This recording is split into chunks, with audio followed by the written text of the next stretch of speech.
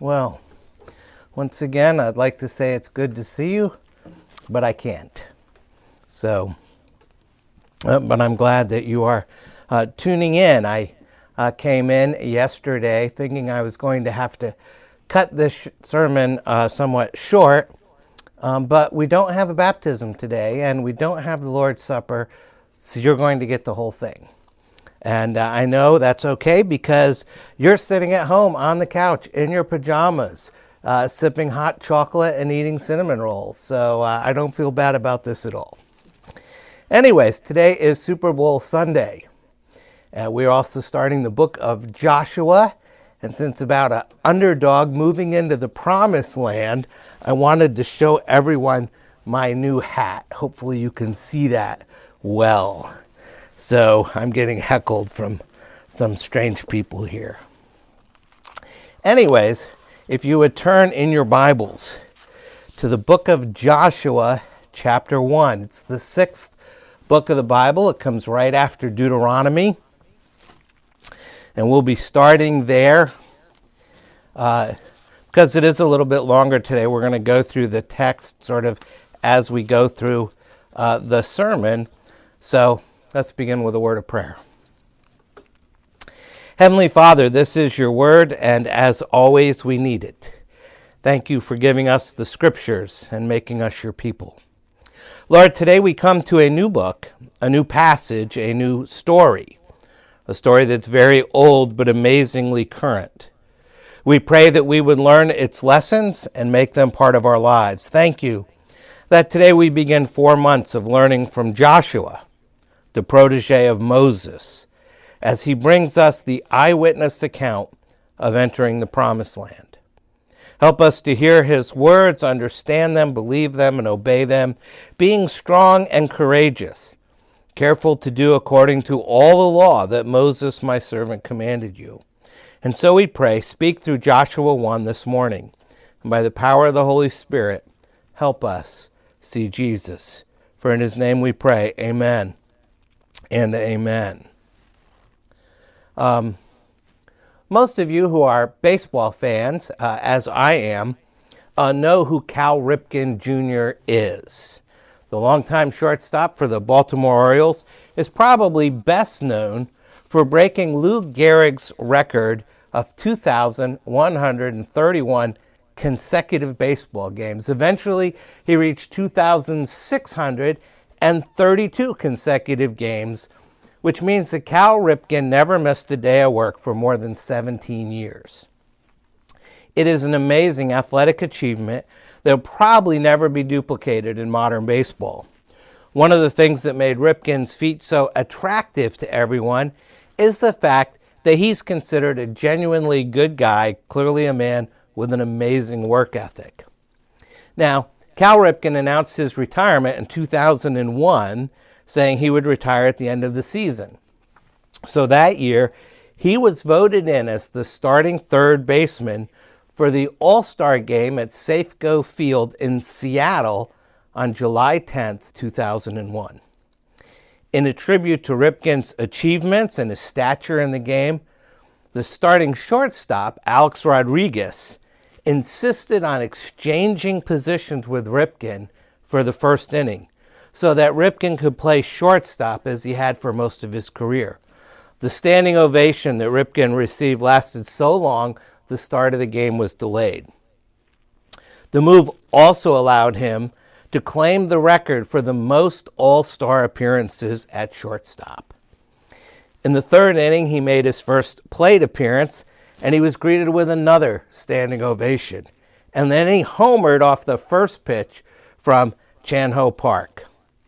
Cal Ripken Jr. ended that game with All-Star MVP honors, becoming one of 4 players in baseball history with multiple All-Star Game MVP awards. At the same time, he was the only player named All-Star Game MVP in 2 different decades. Cal Ripken finished his career as a 19-time All-Star, was twice named League MVP. He won 8 Silver Slugger awards, 2 Gold Gloves, and was elected to the Baseball Hall of Fame in his first year of eligibility. He is considered a legendary ball player. Now, in light of Cal Ripken's amazing career, let me ask you if you know the name of the guy who replaced him at shortstop. You can think about that for a moment. If you were here, I'd have you call it out, but I doubt that anybody probably other than Frank Pugh knows who this is. He was a Triple-A shortstop who was groomed by the Baltimore Orioles to replace Cal Ripken Jr. He would have to replace a legend, a baseball giant, all the time knowing that Cal Ripken's going to be a hard act to follow. Anyone? His name was Manny Alexander. He played about 5 years for Baltimore, but he could never live up to the pressure of having to follow Cal Ripken Jr. Eventually, he became a journeyman infielder, playing for 5 more teams over the next 10 years. Now, as I read that story, I began to wonder if Joshua ever felt like Manny Alexander. Joshua had been groomed for years to replace Moses. And if ever a legend was, Moses was it. Giver of the law, the man who met with God in such a way that his face shone, the leader of Israel for more than 4 decades. Moses was irreplaceable. However, when you get to our text today, Joshua 1, you discover that Moses has died. The people of God are still in the wilderness, and they've been there for 40 years. The people of God are encamped on the eastern side of the Dead Sea on the plains of Moab, just at the point where they're about to enter at last the promised land of Canaan. The promises of God have yet to be fulfilled. So where are we in the story so far? Joshua and the Israelites are on the verge of something big. The previous generation of God's people, the children of Israel, had been rescued from Egypt under the leadership of Moses. They'd seen miraculous events, amazing signs in the wilderness, but at the point where they were about to enter the promised land, fear had gotten the better of them. They stopped trusting God. They rejected his promises of faithfulness, and they forfeited their opportunity to take their inheritance, the promised land. And that generation died in the wilderness. All that time, the Israelites were led by Moses. And for most of that time, his second in command was a young man named Joshua. You may remember that back in the book of Numbers, there were 12 spies that were sent into the land. And of those 12, 10 said, oh, it's too hard. Only 2 came back and said, this is good, we can do it. God is faithful, he'll enable us. One of those was Joshua, and the other was Caleb. And at the end of Deuteronomy, we read that Moses has died, and that Joshua, Moses' second in command, is the new leader of the Israelites. Joshua is the one, not Moses, who is going to lead the people into the promised land. How's Joshua going to do it? Would he even be able to do it? The reasons they had for the fears back when they checked out the land 40 years ago were all still there. The land was still frightening. There's still a big river to cross. There's still people who are big and scary and live in heavily fortified walled cities with strong defensive systems. So what you see is this wandering people set to engage a mostly urbanized, settled, and strong population which has been in the land for centuries. Imagine facing all of that. Such a scenario would, on a human level, cause them to lose heart easily. This is how Deuteronomy describes Moses. Remember, Moses is the one who's always led the people. And Deuteronomy 34 says, and there has not arisen a prophet since in Israel like Moses, whom the Lord knew face to face, none like him, for all the signs and the wonders the Lord sent him to do in the land of Egypt, to Pharaoh, to all his servants, and to all his land. And that's a pretty impressive summary of who Moses was. But now he's gone. Talk about a hard act to follow. No wonder Joshua is scared. How is he going to do what Moses, the great servant of the Lord, had failed to do? Well, that brings us up in the story to the beginning of the book of Joshua. And the first 9 verses provide a short summary of the whole book, the 4 major sections of the book. And we're going to spend most of our time in those first 9 verses this morning. First, verse 2, we see that God commands Joshua to cross the Jordan. And Israel does this in chapters 1 through 5. Second, in verses 2 and 3, Israel is to take the land given by God. And this is the content of chapters 5 through 12. Third, in verse 4, we have the distribution of the land is assumed, settling in the land. This is accomplished in chapters 13 to 21. And then fourth, in verses 7 through 9, Joshua is urged to covenant obedience according to the law given by Moses. And this is the focus of the book's epilogue, the end, which details the people's ongoing service to God, chapter 22, Joshua's farewell address, chapter 23, and the renewal of the covenant in chapter 24. But all of it begins with one of the great themes of the book of Joshua, and that's God's promises. And if you have printed out the outline from the website for today, that's the first blank there in your bulletin, God's promises. Think about that, promises. If you say the word once, it carries a note of excitement and expectation. But if you say it twice, all of a sudden it begins to produce overtones of pessimism. Yeah, promises, promises. That's what the cynic says. We've heard it all before. And if you think about it, promises mean very little these days, or so it seems. Politicians build their platforms and they campaign on promises that, to be honest, no one really expects them to keep. Every 4 years, a candidate promises to bring about the change the country needs. And yet the voting public takes it all with a big grain of salt as the cynicism of our nation grows by leaps and bounds. And yet, even though promises don't fare well in the attitude of many people in the public arena, they still fill an important role in our individual lives. Making a promise has the power to change a person forever. No one can remain the same after pledging till death do us part. No soldier can raise his or her hand and vow to uphold and defend the Constitution against all enemies, foreign and domestic, and walk away unchanged. These promises are pacts. They're covenants we make, and in turn, these promises make us. And so in the 6th book of the Bible, the book of Joshua, promises take center stage.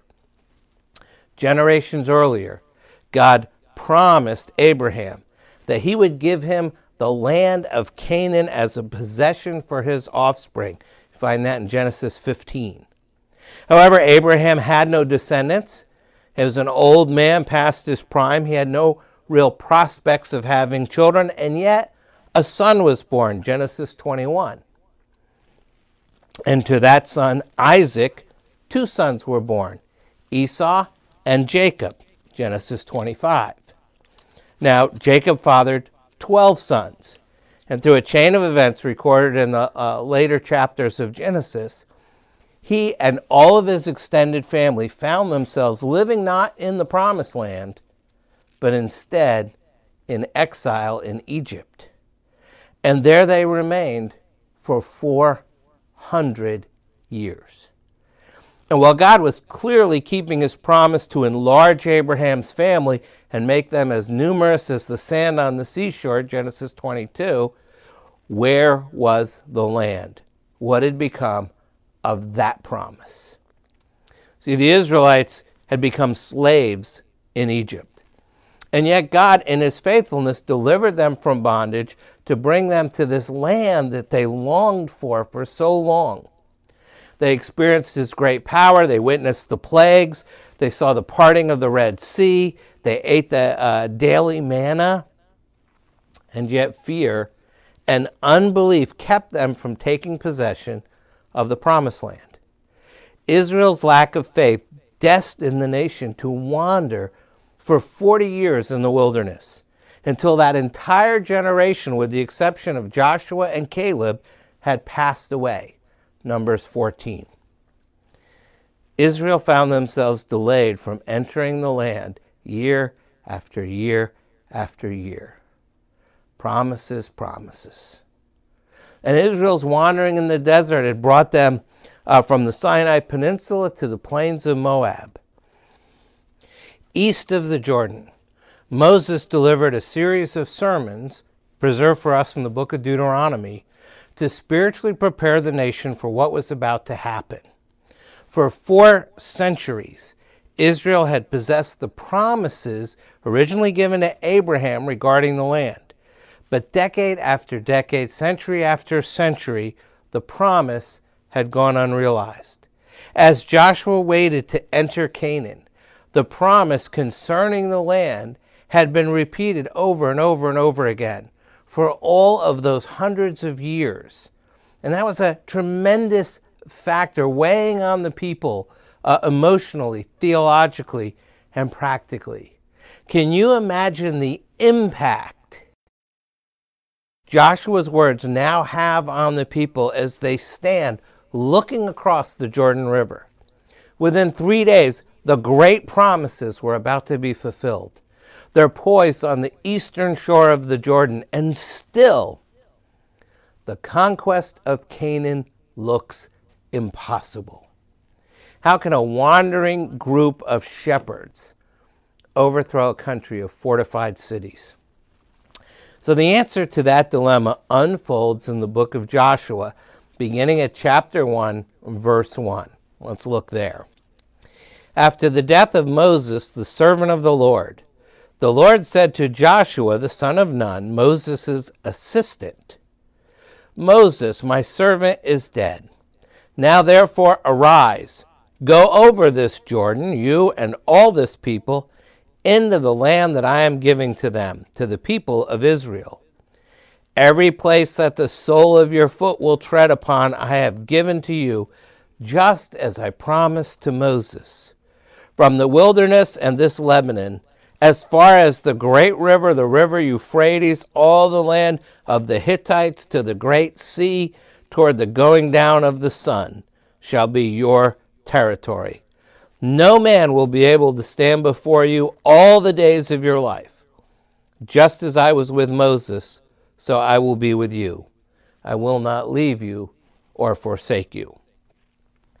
God commissions Joshua to do 3 things: to lead the people into the land, to defeat the enemies that they would face in those fortified cities, and which contain all of the various Canaanite tribes in the land, and to claim their inheritance of the land. And God, if you think about it, he could have chosen some supernatural means to accomplish all those things. He could have sent one of his powerful angels, but he's chosen a person like us. And he promised to give that person the power he'd need to get the job done. And God's encouragement to Joshua comes in the form of promises. God has given Joshua a 3-fold task to perform, and so he gives him 3 promises to go with each one of those responsibilities. So first, in verses 2 and 3, he promises that they'll cross the Jordan and enter the land. Second, in verse 5, he promises that they will defeat the enemies who confront them. And then third, end of verse 5, he promises that no one will be able to stand up to him because the Lord will always be with Joshua. These promises come to us originally in Deuteronomy. They're the exact same promises that God gave to Moses. God's not going back on his word or breaking any of his promises. We read them in Deuteronomy 11. Every place on which the sole of your foot treads shall be yours. Your territory shall be from the wilderness to the Lebanon, and from the river Euphrates, to the western sea. No one shall be able to stand against you.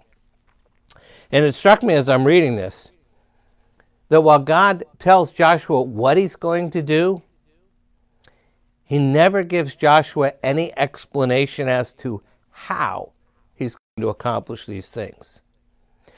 And we as God's people have to learn to live on promises and not on explanations, to walk by faith and not by sight.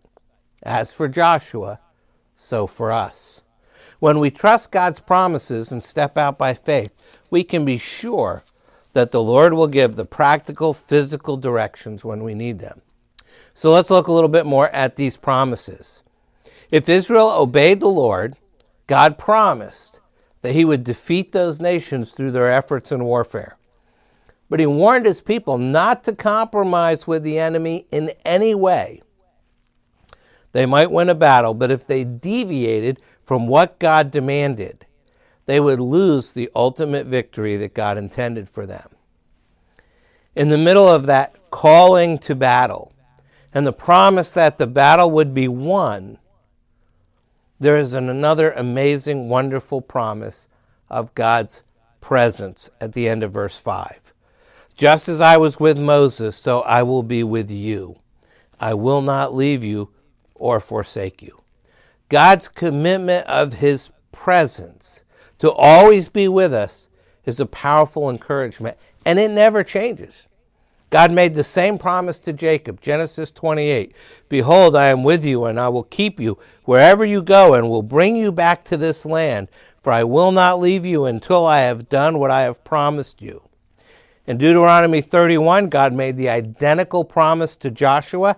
Now he's giving it to him again. One day that promise is going to be repeated to a fearful Gideon hiding in a winepress. David will repeat that promise to his son Solomon. It will be repeated again to the Jewish exiles returning from Babylon to their homeland. Why is it so important? Because God's promises always precede God's commands. God's promises precede God's commands, verses 6 through 9. Can you imagine what it would have been like to follow Moses as the leader of God's people? Joshua is a different guy. He was content to serve under Moses. He was happy to be under his authority. He was jealous for the honor of Moses. Whenever Moses' authority was challenged, it was Joshua who went up and got after the challengers. He was glad for the recognition to go to Moses. When Ben Franklin left as the ambassador to France, Thomas Jefferson was sent as the new ambassador. And upon arrival, he went to the French Minister of Foreign Affairs to pay his respects. And the minister said, "You replaced Monsieur Franklin." To which Jefferson said, "Sir, I succeed him. No one can replace him." Wise words. Joshua was not another Moses. Joshua is not supposed to be another Moses. And yet he's God's choice. Let's put it in a different way. Joshua could not be Moses the second. He had to be Joshua the first. And had he tried to be Moses the second, he would have failed. He had to be who God had called him to be. So when it comes time for Joshua to assume this position, how do you think Joshua felt? Do you think he was confident? Do you think he was excited and energized for the occasion? Or was he intimidated by the size of the task? Was he overwhelmed by the loss of Moses? We don't really know. What we do know is what the Lord told him. The promise that the people will trust Joshua's leadership and that the land will get divided up. Starting at verse 6. Be strong and courageous, for you shall cause this people to inherit the land that I swore to their fathers to give them. Only be strong and very courageous, being careful to do according to all the law that Moses my servant commanded you. Do not turn from it to the right hand or to the left, that you may have good success wherever you go. This book of the law shall not depart from your mouth, but you shall meditate on it day and night, so that you may be careful to do according to all that is written in it. For then you will make your way prosperous, and then you will have good success. Have I not commanded you? Be strong and courageous. Do not be frightened, and do not be dismayed, for the Lord your God is with you wherever you go. Joshua had seen Moses lead the people for 40 years through the wilderness while they complained and griped and rebelled and gossiped. And now Joshua is going to lead the sons and daughters of those complainers. They were, by and large, a much more disciplined and much more God-honoring people, but it's still a fearful task. And God told Joshua to be strong and very courageous, because he would have to obey God's law. It takes courage to obey God when everyone else is going astray. It takes courage to obey God and speak the truth about biblical ethics, especially when so many in our society are willing to call good evil and evil good. Today, it takes courage to continue in the faith when so many in our society think that our faith is the problem, not the solution. But it all starts with a clear command. Be strong and courageous. This imperative, this command that God issues, this call to courageous, obedient leadership, is based on the absolute certainty of God's promise. The grounds for whatever courage Joshua might have are not in himself. They're in the powerful encouragement that God will be with his people as they enter the promised land and as they trust Joshua's leadership. The enemy will be defeated. Israel will possess the land. God will keep his promise to Abraham that his descendants will inherit the land. And now, having been commissioned to lead the Israelites into the land and having been promised the presence of God for the task, Joshua begins by telling the officers about God's provisions. It's the third blank, God's provisions, verses 10 through 15. And Joshua commanded the officers of the people, pass through the midst of the camp and command the people, prepare your provisions, for within 3 days you are to pass over this Jordan to go in to take possession of the land that the Lord your God is giving you to possess. And then starting in verse 12, he says a different group of people now. And to the Reubenites, the Gadites, and the half-tribe of Manasseh, Joshua said, remember the word that Moses, the servant of the Lord, commanded you, saying, the Lord your God is providing you a place of rest and will give you this land. Your wives, your little ones, and your livestock shall remain in the land that God gave you beyond the Jordan. But all the men of valor among you shall pass over armed before your brothers and shall help them. Verse 15, until the Lord gives rest to your brothers as he has to you, and they also take possession of the land that the Lord your God is giving them. Then you shall return to the land of your possession and shall possess it, the land that Moses, the servant of the Lord, gave you beyond the Jordan toward the sunrise. So what's going on here? First, Joshua spoke to the officers and told them to prepare. These officers were chosen to serve under Moses as leaders of the various tribes. And with a military campaign about to begin, their leadership would be vital. But when Joshua speaks to them, his first words are not military strategy. Instead, he tells them to prepare for the journey into the land the Lord was giving them, indicating Joshua's confidence in the task ahead. He was certain the Lord would keep his promise to give Canaan to the Israelites. And while they would have to fight to take it, Joshua was so sure of the victory that he didn't think instructions for battle were the first thing he needed to say. Instead, he told the people they'd move into the land, speaking as if it were already theirs, because in light of God's sovereign faithfulness, it was. Now, the officers mentioned in verses 10 and 11 don't include all of Israel. For verses 12 to 15 record a second speech of Joshua. It says, to the Reubenites, the Gadites, and the half-tribe of Manasseh. And that's because the tribes of Reuben and Gad and half of the tribe of Manasseh had already received their land, their territories. These 2.5 tribes had settled east of the Jordan River with Moses' permission when they agreed to fight with the rest of the Israelites to drive out the Canaanites west of the Jordan, all the way back in Numbers 32. Joshua is reminding them of their commitment, because in order to defeat the people of Canaan, Israel would have to be united as God's people. Verses 16 to 18, God's people. And so the next time we find the words, be strong and courageous, is at the end of this chapter. After Joshua had heard from the Lord, he delivered the message to the people. And they responded, starting at verse 16. And they answered Joshua, all that you have commanded us we will do. Wherever you send us we will go. Just as we obeyed Moses in all things, so we will obey you. Did they obey Moses in all things? Not even close. But that's what they're saying here.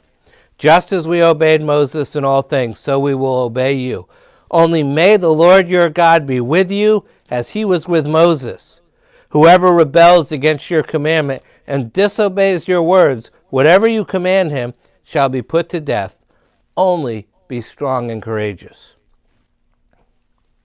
So who in your life is facing daunting circumstances or overwhelming trials, the kind that would tempt them to doubt God's promises?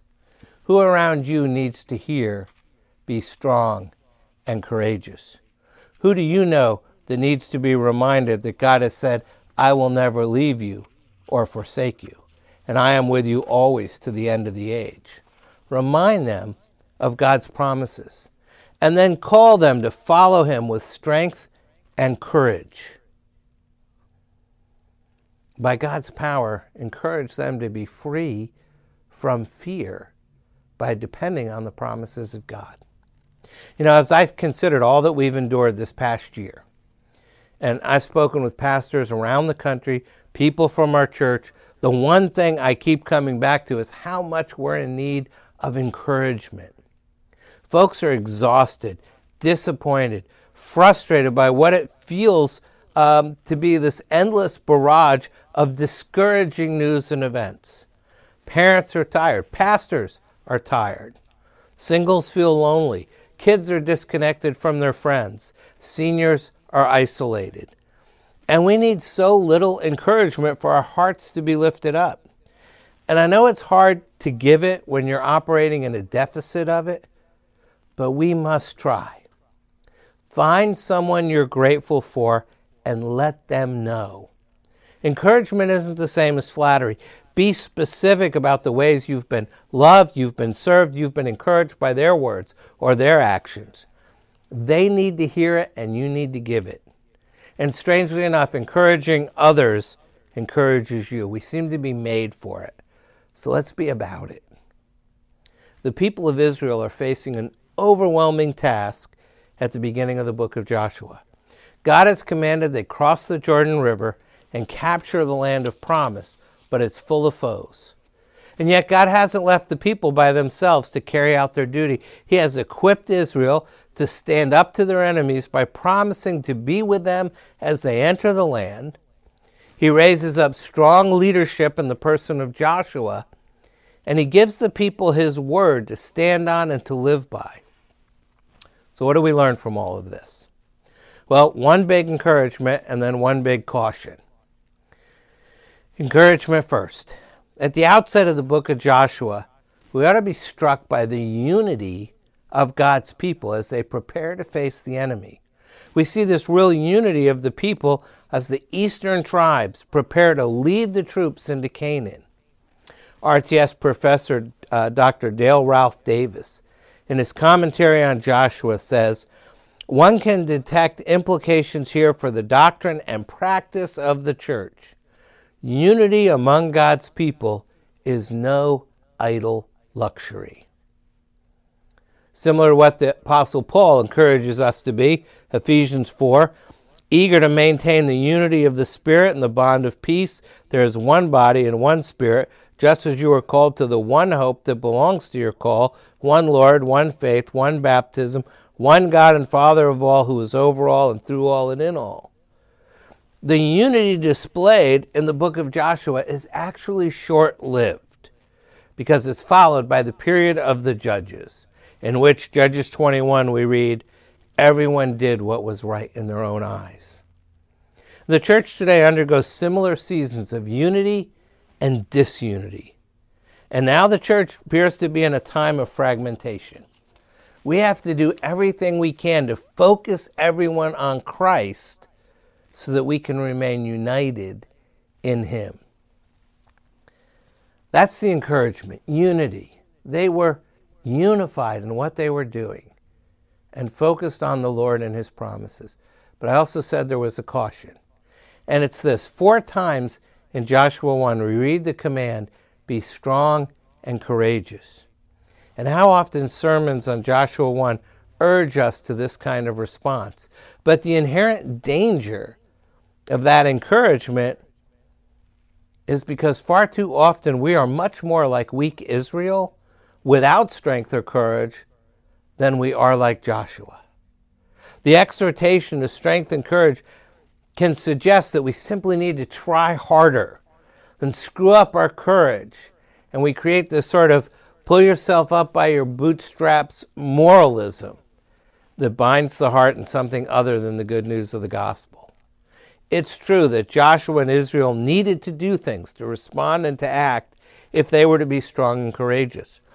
But the strength doesn't simply come because they drum it up out of some inner well of strength and resolve.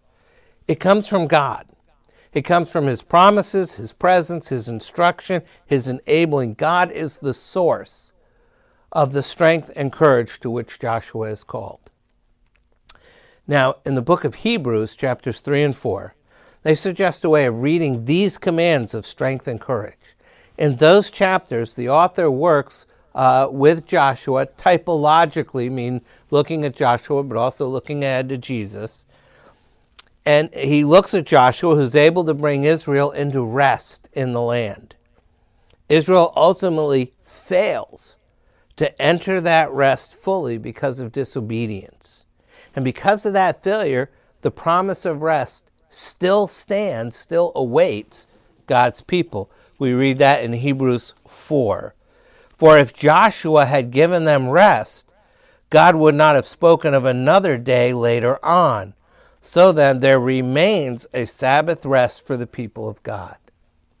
It is now Jesus who brings God's people into the Sabbath rest of life in Christ. In this typology, Jesus is the true and better Joshua. And such a reading provides a faithful way to address the inherent difficulty of all of these exhortations to strength and courage. In all of Scripture, there's only one who has ever fully heeded God's command to Joshua. Only Jesus has shown utter obedience to the Father.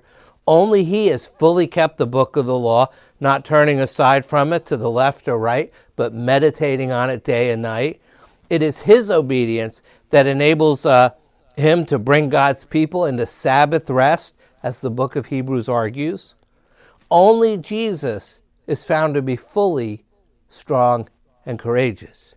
And in this, He is the true and better Joshua, always strong and courageous in His obedience, in His faithfulness, and thus He's fully able to bring God's people into a new promised land and provide them rest. This becomes good news for God's people who want to walk with courage and strength today, because we're now identified with Christ, baptized into Him. We've been given His Spirit. Our lives have been taken up into His, and it is His faithfulness, strength, and courage from which we live. When we're called to undertake those things that are difficult and challenging, we don't simply need to drum up strength and courage out of our own meager resources.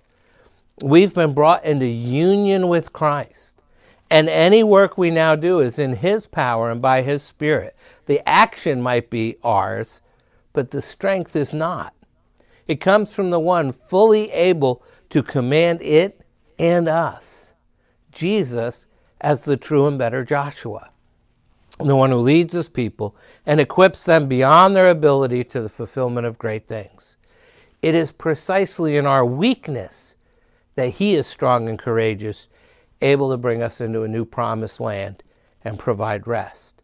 Just as God made a promise to be with Joshua, so God made an identical promise to us as his people today.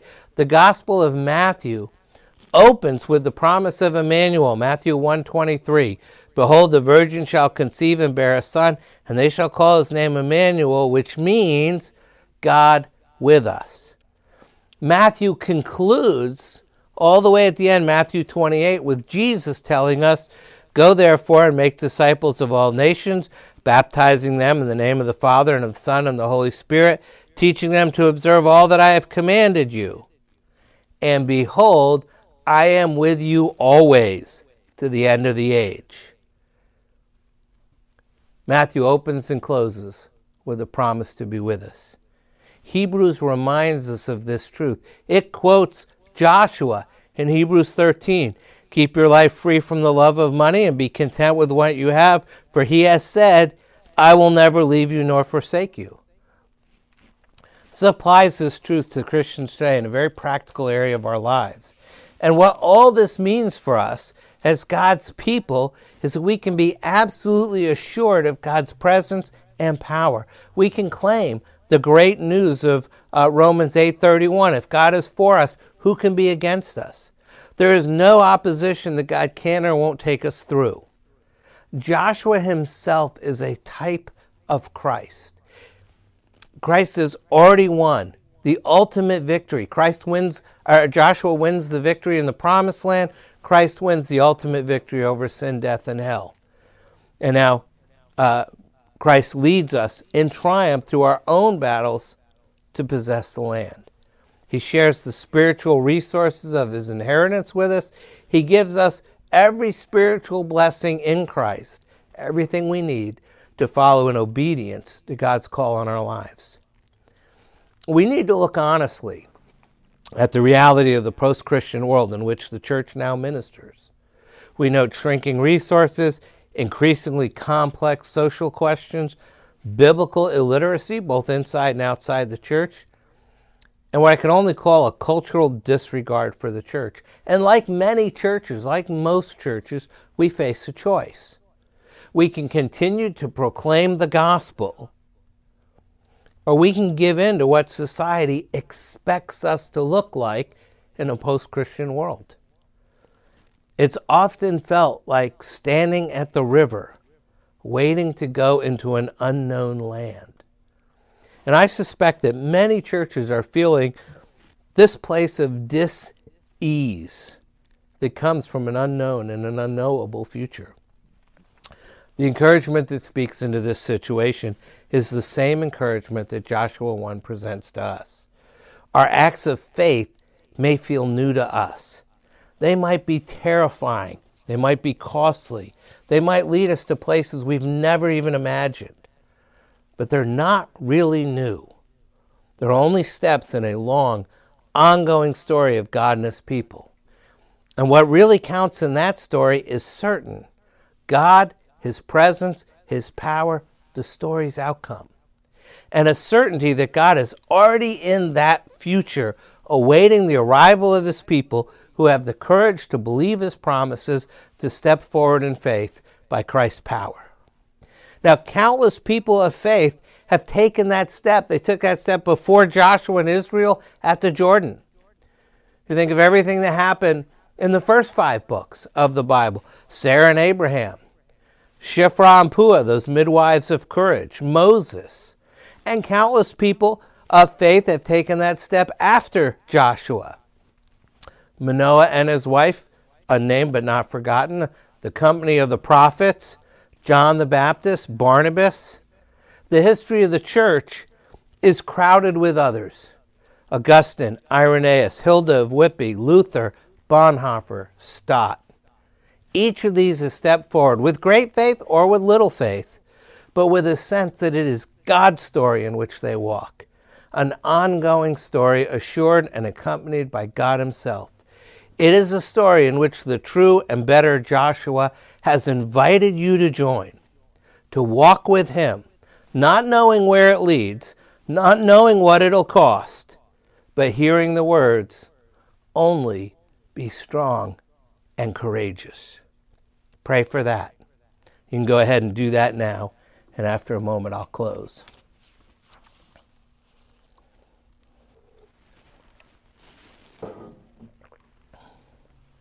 Let's pray together. Our Lord and our God, thank you that you have spoken to us by your Son. Open our eyes that we might see our sin and then see our Savior. We confess there are times when we are not strong in faith and not courageous in faithfulness. There are times when we look at the world and the land is still frightening. There are still big rivers to cross. There are still people who are big and scary and live in heavily fortified cities with strong defensive systems set up against us. And we are prone to lose heart easily. Forgive us for our lack of faith. Forgive us for being afraid of following you into an unknown story. And work in each of us this year as we live with Joshua, the protege of Moses, as he brings us the eyewitness account of entering the promised land. Help us to be strong and courageous, not to be frightened, not to be dismayed, for the Lord our God is with us wherever we may go. Teach us to respond with a greater trust in you and in your word, and through the book of Joshua, draw us ever closer to your Son, our Savior, the Lord Jesus Christ, who lives and reigns with you in the Holy Spirit, one God, now and forever. Amen.